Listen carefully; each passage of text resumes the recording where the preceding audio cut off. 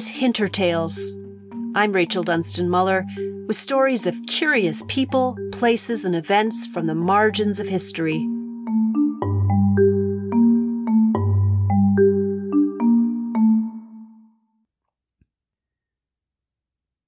The story that I'm about to share is one that I've told on numerous occasions to live audiences.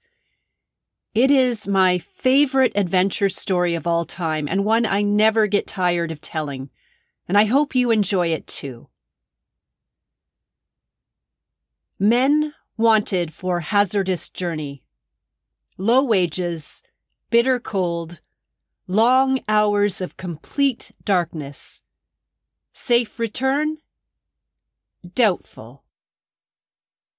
That's the notice that Ernest Shackleton supposedly puts in the Times of London in December 1913. Despite this rather dubious description, more than 5,000 men, and a few brave women, apply to be part of Shackleton's Antarctic expedition. But in the end, only 27 men are chosen to accompany him on the Endurance, a hybrid sailing and steamship built especially for polar expeditions. The Endurance and its crew sail out of London on August 1st, 1914, bound first for Buenos Aires and then on to South Georgia, an island roughly 1,600 miles east of the southern tip of South America. They arrive at Stromness, one of South Georgia's whaling stations, in early November, and the crew spends a month provisioning before they leave again on December 5th. The plan is simple. The Endurance will carry them 1,000 miles south to the coast of Antarctica, and then Shackleton and 5 companions will disembark with their provisions and 70 Canadian sled dogs. The members of the Trans-Antarctic Expedition will then ski through the South Pole to the far side of the continent, where a second ship will meet them. Things don't go quite as anticipated, however. December is high summer in the Southern Hemisphere, but of course it's never really summer in Antarctica, and 1914 turns out to be a particularly bad year for pack ice. The surface of the sea around Antarctica is frozen for hundreds of miles out. Now, this doesn't worry the crew, at least not at first. After all, the Endurance was made for these conditions. Her oak keel is a full 7 feet thick, and her entire hull is sheathed in greenheart, a wood heavier than iron. They're feeling quite confident as they nose their way slowly through the frozen sea. But then, just 80 miles from the coast of Antarctica, they hit pack ice that's too thick even for the Endurance, and the ship is forced to lie to while they wait for the ice to open up. But it doesn't. At one point, they can see open water just 400 yards ahead, and the crew spends 2 back-breaking days trying to chop a channel through the ice with pickaxes and saws. But they can't do it. And by the end of February, as temperatures plummet and winter returns to the Southern Hemisphere with a vengeance, Shackleton is forced to admit that the Endurance is trapped.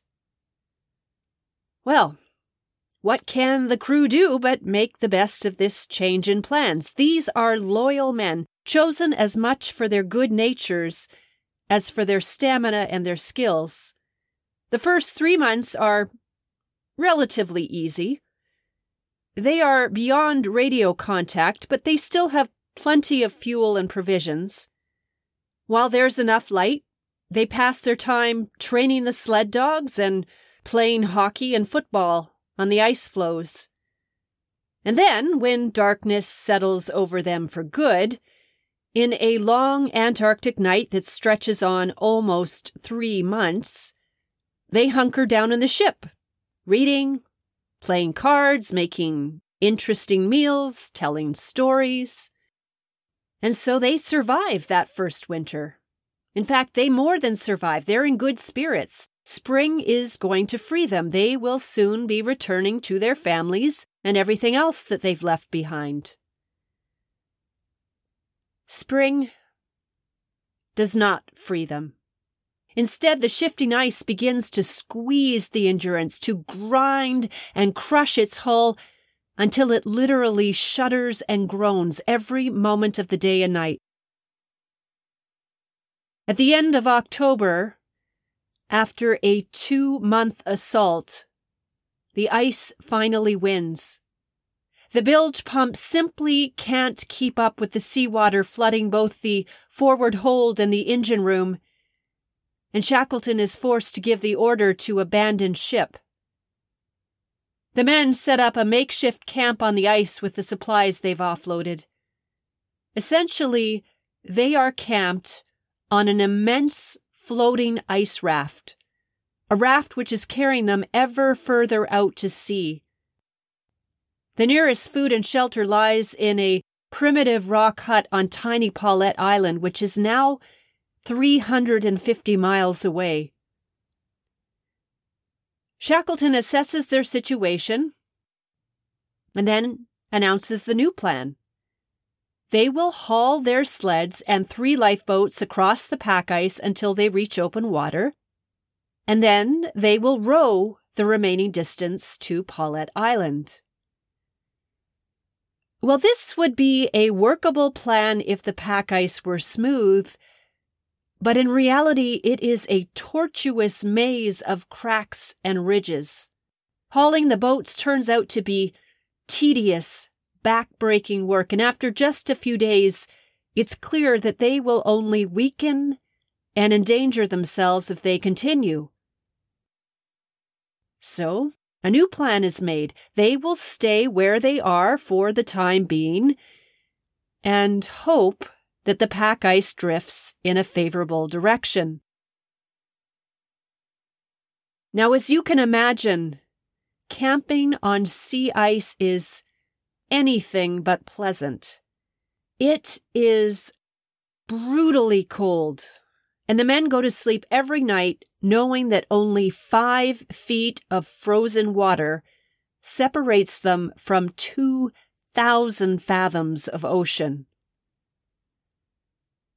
By mid-December, a full year after their departure from South Georgia, the ice pack begins to soften and the men start marching again, this time through pools of knee-deep ice water. After 5 days and a mere 7.5 miles of progress, exhaustion forces them to stop a second time. Rations are dwindling. The sled dogs have to be put down. The men's spirits sink. By April, the ice pack has carried them well out of reach of tiny Paulette Island. Their only hope now is Clarence Island or Elephant Island, both 100 miles to the north. When the ice floe finally breaks up, literally beneath them, they launch the 3 lifeboats. But their sea voyage has barely begun when they find themselves caught in a raging vortex of ice and water. The men pull on their oars with all their might and manage to escape the riptide. But this is only the beginning of an arduous journey that stretches on for 6 days and nights as they navigate with primitive equipment, half frozen, sleeping in shifts, eating just 1 ship's biscuit each day. On the 6th night, they're caught in a ferocious gale which nearly swamps one of the boats. They bail all through the night, and in the morning, they spy the sea cliffs of Elephant Island. All 3 lifeboats manage to make it to shore on April 15th, and the men stumble out. It is the first time that they have stood on solid ground in almost 500 days. Reaching land is a victory for sure. There's fresh water, seals and penguins for food. But the men don't celebrate. They are cold, wet, half-starved, and Elephant Island is little more than rock and ice. There's no shelter from the gales and blizzards that batter the island constantly. And they are still hundreds of miles, even from a shipping lane. If they're going to survive, they are going to have to go and get help themselves. Once again, Shackleton assesses their situation. South Georgia and its whaling stations are 800 miles to the northeast. It's not the nearest land, but it is in the right direction given the prevailing winds and currents. To reach it, however, they will have to navigate with a sextant and a chronometer, which will be extremely difficult given the horrendous weather and the roughness of the sea. And if they're out by even a single degree, they will be disastrously off course, heading out to open ocean and certain death. But there really is no other option. A blizzard rages around the crew as they cannibalize 2 of the lifeboats to make the third boat, the 23-foot James Caird, as seaworthy as they can. Then Shackleton and 5 carefully chosen companions embark on one of the most perilous sea journeys in history. For 15 days and nights, they ride mountainous swells through one gale after another, their boat encased in ice and perpetually on the point of capsizing. They are wet, cramped, exhausted, their skin blistered, their tongue swollen with thirst, and they can only pray that their desperate calculations will keep them on course.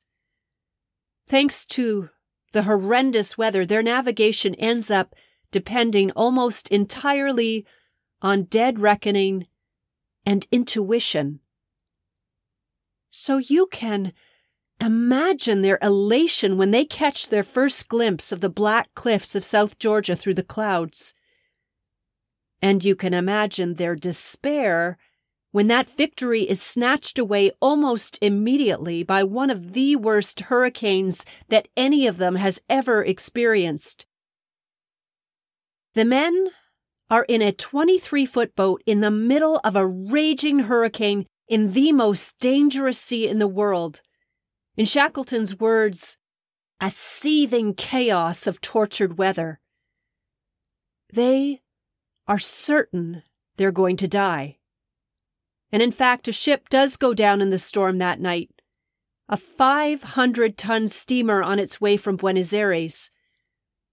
But to Shackleton and his companions' astonishment, their own little boat somehow manages to stay afloat through the night, and as dusk falls on the following evening, they're able to land on South Georgia.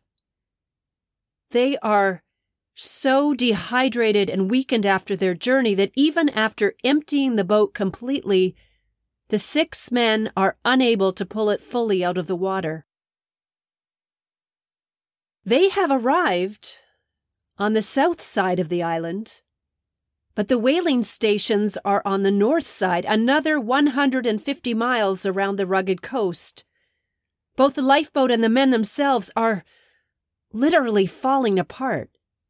2 of the men are completely incapacitated. It's highly unlikely they could survive another sea journey, even a relatively short one.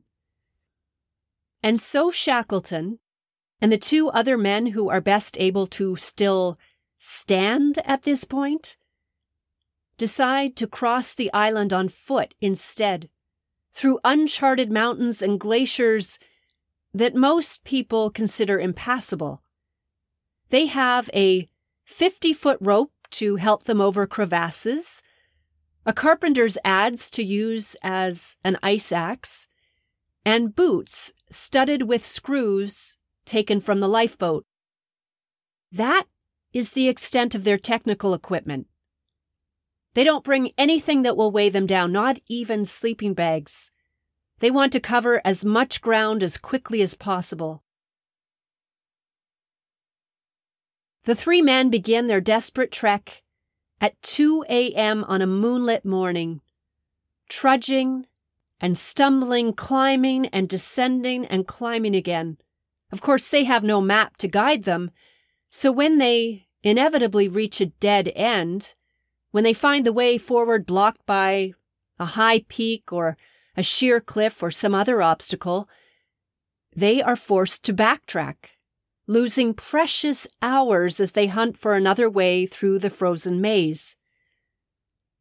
As the light fades and fog descends at the end of their first day, the men find themselves on a ridge 4,500 feet above sea level.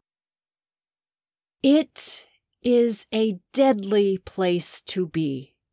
If they don't get down to the next valley before night falls, they will freeze to death. That is a certainty.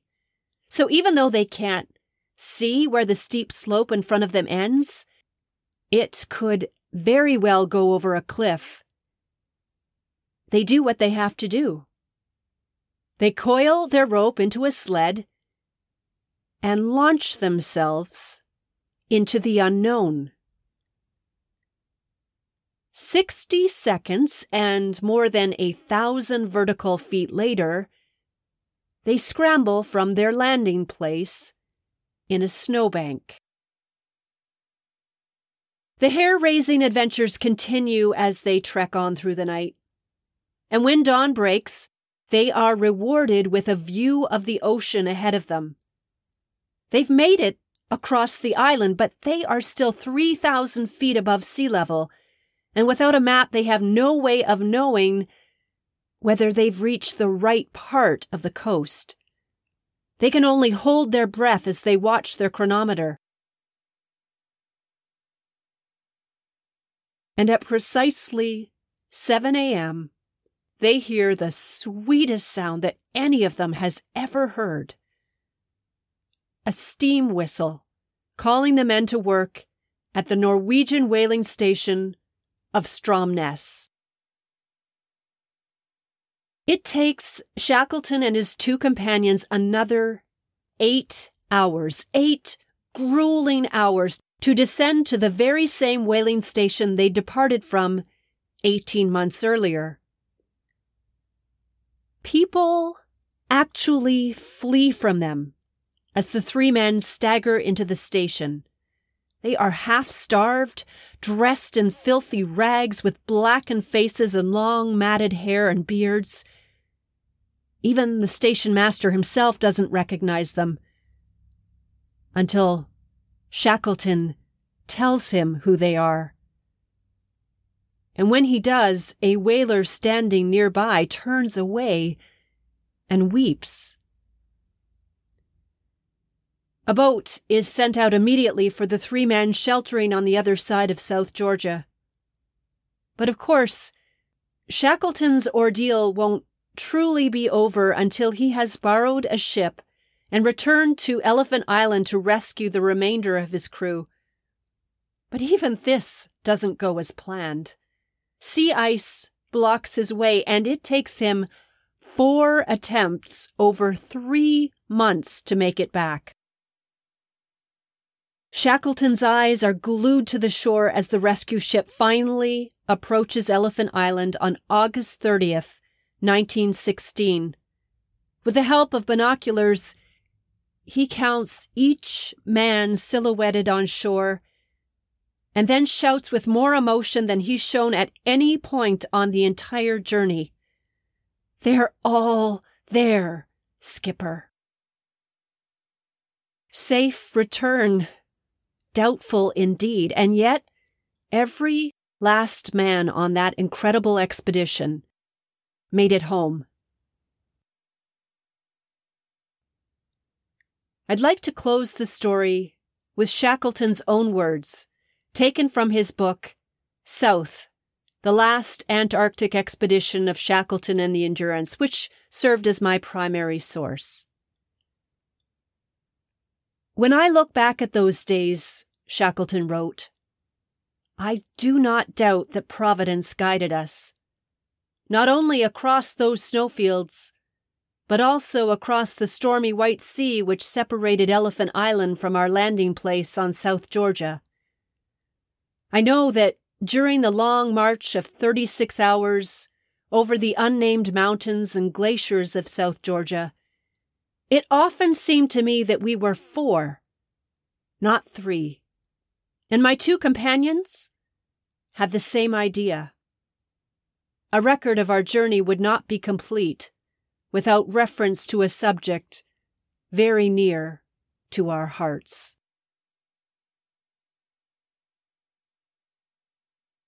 A quick afternote. It could be argued that, given how famous Shackleton has become as the subject of countless books, documentaries, and movies, he isn't exactly a marginal historical figure. And yet at the time of his now famous expedition, Shackleton and his crew were very much overshadowed by other world events. The First World War was just getting underway when the Endurance sailed out of London, and in fact, Shackleton proposed to cancel the expedition and repeatedly offered the ship and its crew to the service of the British Navy. But he was ordered by the Admiralty, with the authority of the King, to proceed. Almost 3 years later, when Shackleton and his crew finally returned to England, the world was still immersed in the chaos of war, which meant that they received little attention. Sadly, Shackleton did not live to see his eventual fame.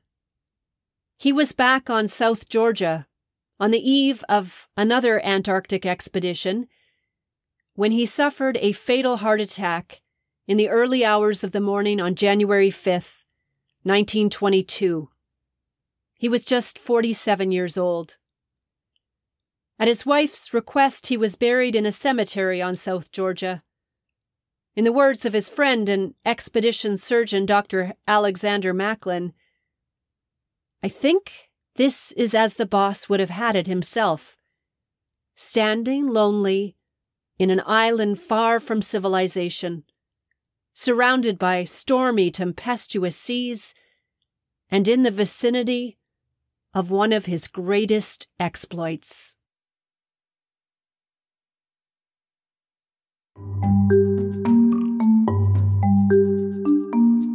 This episode of Hinter Tales was written, narrated, and produced by Rachel Dunstan Muller, with music and sound effects by Zapsplat.com. Learn more about my work at racheldunstanmuller.com.